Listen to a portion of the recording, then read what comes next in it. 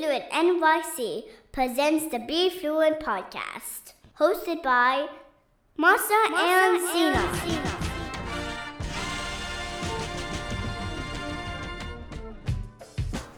Hi, and welcome to episode 7 of the Be Fluent podcast. I'm your host, Masha. And I'm Sinan, and today we're going to finish our interview with Amanda During about Black Lives Matter, structural racism, and, today I think a little bit more about what we can do in these times and everything. We're going to wrap it up, give you guys the interview to listen to, and as always, as you're listening, listen for this sound, which you'll hear anytime one of the vocabulary words that we reviewed in the last episode comes up in this interview. It was an absolute pleasure talking to Amanda and just hearing what she has to say. I hope you enjoyed listening to Amanda in the previous episode and can't wait for you to listen to the rest of this one. So yeah, without further ado, let's just cut right to it. Listen for those vocab words. And again, if you need to, go back to the last episode, listen to those, review those words one more time, so the definitions are fresh in your memory.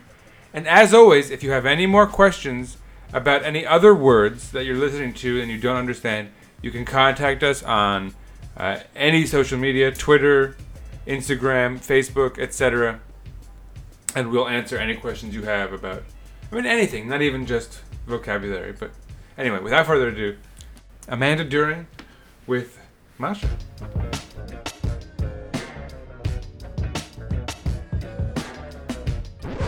Yeah. The social media, you can see like they're scratching to keep to maintain control. As hopeful as I think a lot of us are, I think it's really scary. It's also really scary, and okay, of course, no revolution has ever been bloodless. Yeah. But, yeah, there have been these wonderful in different states, including in Manhattan, I think, I don't know, on Fifth Avenue, people painted Black Lives Matter in front of Trump's hotel, right? And, in Washington, D.C., and then you have these crazy people who are like, no, just like erasing it, and pouring paint on, which is just, God, it's just so symbolic of their idiocy and supremacy. beliefs for sure. So, what is it that makes people so crazy? Just like I think we had talked about this. The comedian, I forgot his name, but he had talked about how they can't even give us matter. Like Black Lives Matter, like it makes people act in such a weird way. What's your take on this ridiculousness of like all lives matter? Yeah, like you said, it speaks to an ingrained ideology of supremacy and of privilege that they do not want to relinquish.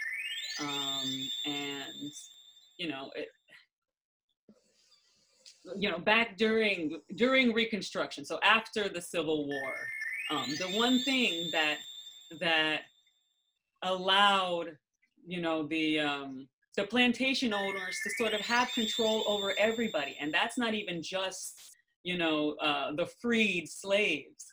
That's all of the poor white farmers that were working too, was to ensure that their poor white people were believing that even if I'm poor, I'm still better than Black people. I'm still and that absurd belief, which was based on a fake science, a pseudoscience, when you think about it, it's like, okay, so children are not born with these notions. they have to be taught them. So these are generations and generations of people who have been raised and then subsequently raised their children on these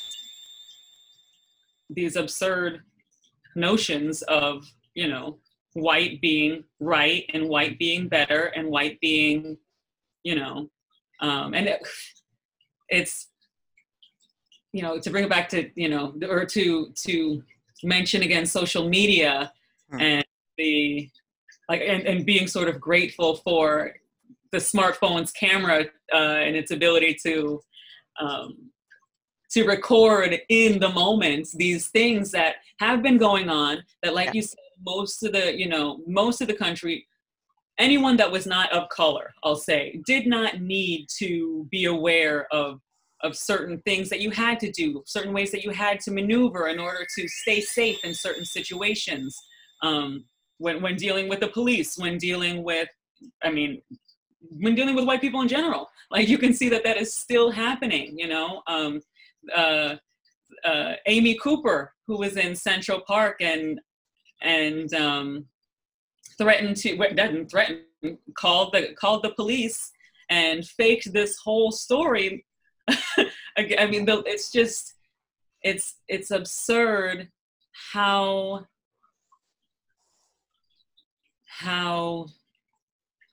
ugly and how self-serving and how opportunistic and how deep-rooted these beliefs are, you know. I know that after she lost her job and after she lost her dog, who was being strangled by her as she was putting on this whole show, she was crying, "I'm not a racist," and it's like, how Yeah, but you are. not if you have the audacity to, knowing the system that you would be, that you're trying to put this man in, who only asked you to leash your dog, which is what you legally are supposed to do in a park. Yeah. That she could use that privilege and, you know, and not think twice about it, not think twice about it. Meanwhile, he could have, had he not been recording, there's only one other way it would have ended up. He would have been in jail or worse. Yeah. And that storyline has been in existence since the beginning of the country. And, you know, I don't have a response other than, you know, their beliefs are tragically misguided, but they're, you know, they have been the system. They have been the system of the United States since its inception, and they are, you know, very comfortable with keeping it as such. So that, again, even if they are poor, they're not, they're treated better, you know. What are some changes that you'd like to see?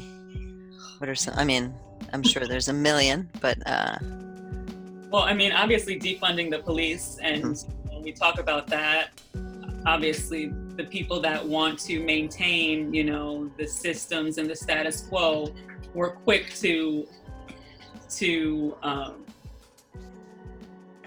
ignore what that really entails, which is to take some of the funding away. Why are police being called for mental health, you know, and wellness checks? Why are police the ones that are dealing with the homeless? Why isn't it that there are social workers, you know, that are either training the police or, you know, so, and then, you know, that doesn't, the real element, well, the equally important element of defunding the police is putting that funding into community building projects, where, you know,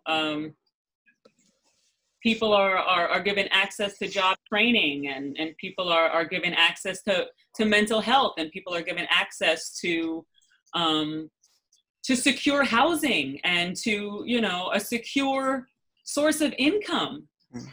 Depending on your name, you can be discriminated against when you're writing out a job application, and so, defunding the police is a big one.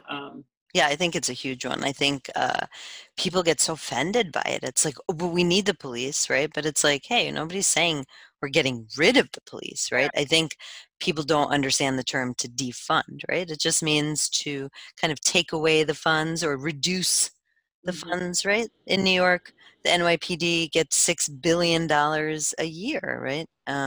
They don't need to be in schools.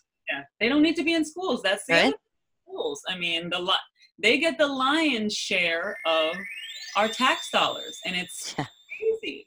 Yeah. It's crazy that they get the lion's share when we're put. It's enraging. It's enraging that the money that we pay in taxes is going to just like abuse. It's just systemic abuse. Exactly, to maintaining that status quo. And right, so there were all these protests, right? And I think what I heard was de Blasio said, okay, I'll take $1 billion. And then he put it into the education system, which is like, okay, great. But then the education system is going to use that to hire police. Yeah, that's what I heard, right? Yeah, it wasn't, it was a very... it's just going to, same thing's going to happen. It's just going to... Yeah, it was a sleight of hand, I mean? Yeah, we're just going to reroute that money. Exactly. So, and again, that speaks to what we were talking about before, where, the system does not want, it's going to do whatever it can to keep itself going. And, so, these continuing to talk about it and, staying informed and donating and being bodies in the streets and calling senators and making sure that people are registered to vote and definitely like combating the absurd notion that during a pandemic voting by mail when we have our election coming up is it like is a sham, or something that's going to create a problem, as Trump and his allies are claiming. Fighting against that and making sure that is the way of the country come November. We can look back to some of the primaries and in Kentucky they went from like 32 or 3,300 voting stations down to 100, less than 200.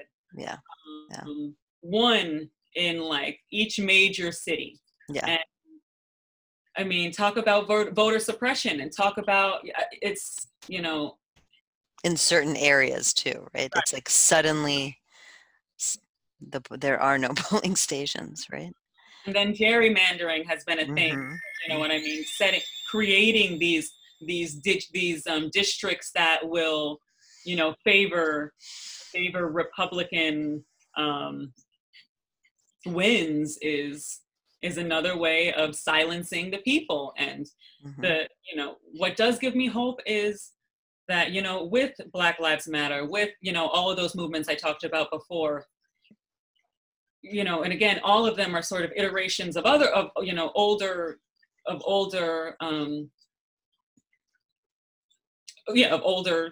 movements, but they remind us of our collective power, and so that gives me hope. And definitely the world recognition and the world involvement. I mean, do you have any recommendations for books that people can read? Yes, so many. Yeah. Okay. I mean, if you want to look at sort of older people, you can definitely read older, James Baldwin, You can definitely read. I mean, go back to the abolitionists. Frederick Douglass. You can go to Harriet Tubman. You can read any of Martin Luther King's speeches. You can, there's so many. You can read, the work of like the literary works of Maya Angelou and Toni Morrison. I'd say more recent people, Roxane Gay, Bad Feminist, Ta-Nehisi Coates, Between the World and Me, or, They Were 8 Years in Power, or, any of his articles, or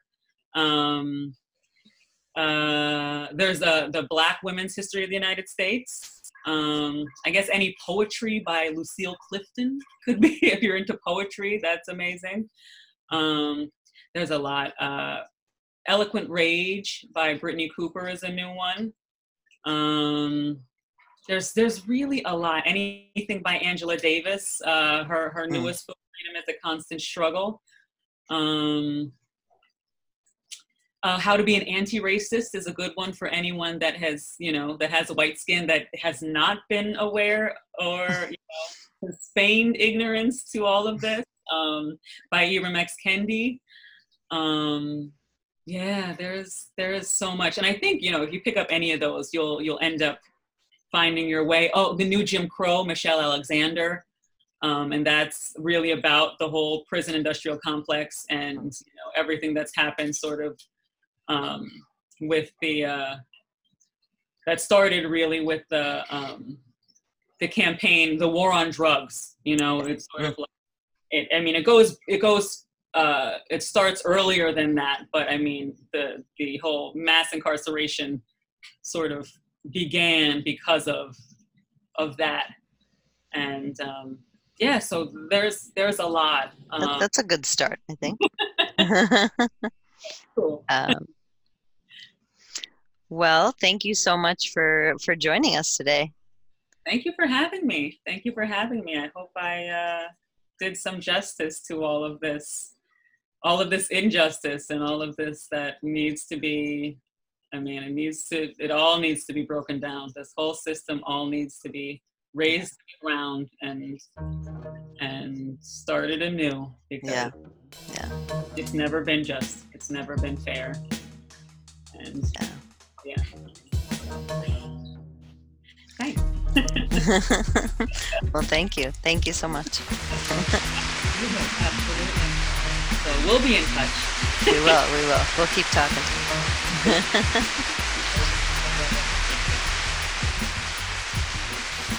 So that was awesome. One more time, thank you, Amanda. That was a phenomenal interview. There's so much more to talk about regarding Black Lives Matter and structural racism and all of the problems in our country and in our culture here. And of course, we'll come back around to this topic. It's always relevant. But we'll move on from here. So with the election only 21 days away, I think that we will be focusing on that topic. So stay tuned. It's a very important time to know what's going on and to hear what people think. Yeah, definitely. I think it's probably too late to register to vote, but I guess most of our listeners probably are not citizens of the United States, probably. If that's not true, my apologies. But we'll definitely be back with more. Stay tuned for news about that. As always, follow us on Twitter, Instagram, Facebook. You can find us on Twitter at BeFluent Podcast. You can follow the school at BeFluent NYC for news about the school and updates about classes you can take online and all of that. Masha, how can they find us on Instagram and Facebook? You can find us at BeFluent NYC, all one word, on Instagram and Facebook. Great. So, on that note, enjoy the fall. Summer's over, and we'll be back soon with episode 8. See you folks later. Bye.